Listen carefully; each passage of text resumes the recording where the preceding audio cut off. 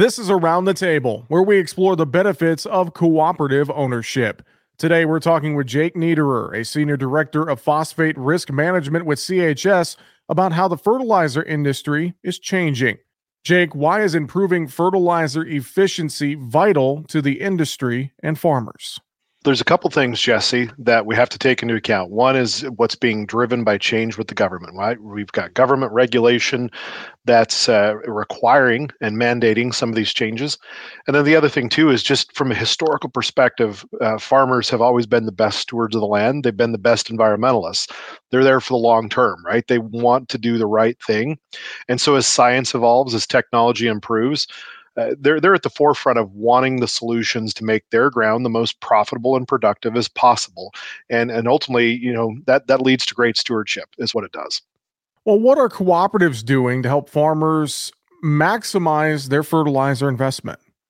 Absolutely. I think our place today is to work in hand with these companies that are really pushing the agenda of research and developing new products, new technologies, or producing old products in new ways, right? So we've got a couple different things there that we as the cooperative need to bring to the table, and that's the new and improved solutions that evolve from all of this different research and development going on in the marketplace. So as we think about a couple things, we've got nitrogen production changes that are occurring to decrease the amount of carbon in that production process. And so we have a partnership with CF Industries that we're very excited about. We try to utilize in our footprint, and that will hopefully bring some of that low carbon produced nitrogen to the marketplace. Now, I'll be honest, that could go to the industrial sector, could go to the farming sector. A lot of it's going to be driven by need and economics. But there's exciting things that are coming out of those type of changes. In addition to that, we have partnerships with people who are developing new products, and we're working on understanding when the right time is to bring those products forward so that they have the right research and development behind it to prove it out, and also that they're credible and reputable and will actually do the things that they claim they'll do. There's been old products on the market today, nitrogen stabilizers, that we have available today to help decrease the carbon footprint and to increase fertilizer efficiency. Some of those are phosphate fertilizer efficiency products as well as nitrogen stabilizers. And that's our role, is to bring those forward and to make sure they're in inventory and on hand for growers, and that we do the right job of educating the growers of those opportunities that are out there.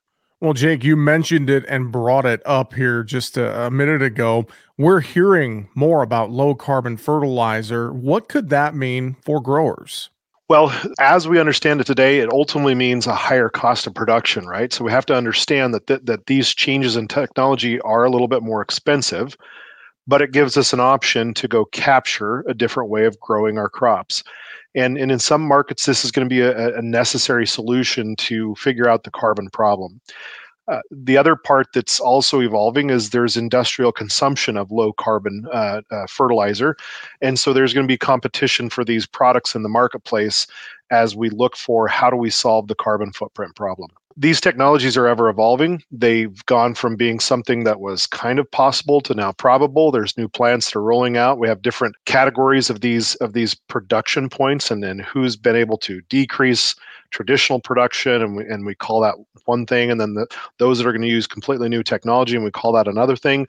And there's going to be continued improvements as we evolve in this industry and in this sector.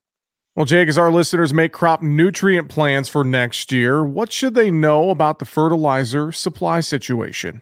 Sure. What we live and breathe every day, right? So I think the first thing to kind of keep in mind is that inventories in the United States, whether we're talking nitrogen fertilizers, phosphate fertilizers, are at some very low levels compared to historical normals.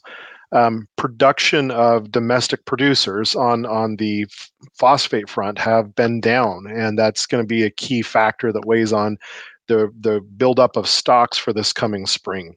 Production of nitrogen here in the United States has been good, but we have had a few producers that have had some outages of a few very large plants.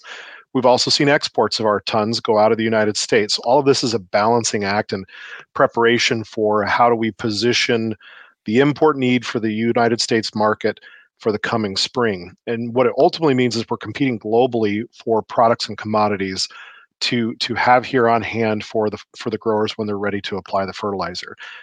you think about that global competition, you go to the sources of where a lot of these fertilizers are made. They're made in very interesting parts of the world that are having some very major geopolitical events around them. We've got production of potash over in the conflict zone of Israel right now. We have potash also being produced out of Belarus and Russia, which is part of this, conflict sanction zone at the moment. We have a lot of natural gas produced in the Middle East, which is very close to these political hotbeds. And so these are things that we're concerned about. We've also seen just recently the Chinese government taking some steps to decrease the amount of exports. All of these kind of protectionist steps decrease the amount of supply available for the market. And so we're trying to keep a pulse on those things, knowing that these changes are really huge drivers in price. Now, again, at the end of the day, the biggest thing is demand, right? How's demand going to be? What's that grain price relative to the amount of production that's available? But we still try and take into account we are a net importer here in the United States for these major commodities, nitrogen or phosphate. And so we've got to look to the global market to go compete for these imports. And that's really why we're keeping an eye on these critical topics right now. Well, we've been talking today with Jake Niederer, a senior director of phosphate risk management with CHS, about the fertilizer industry here on Around the Table. Jake, thanks so much for joining us today. Thank you, Jesse.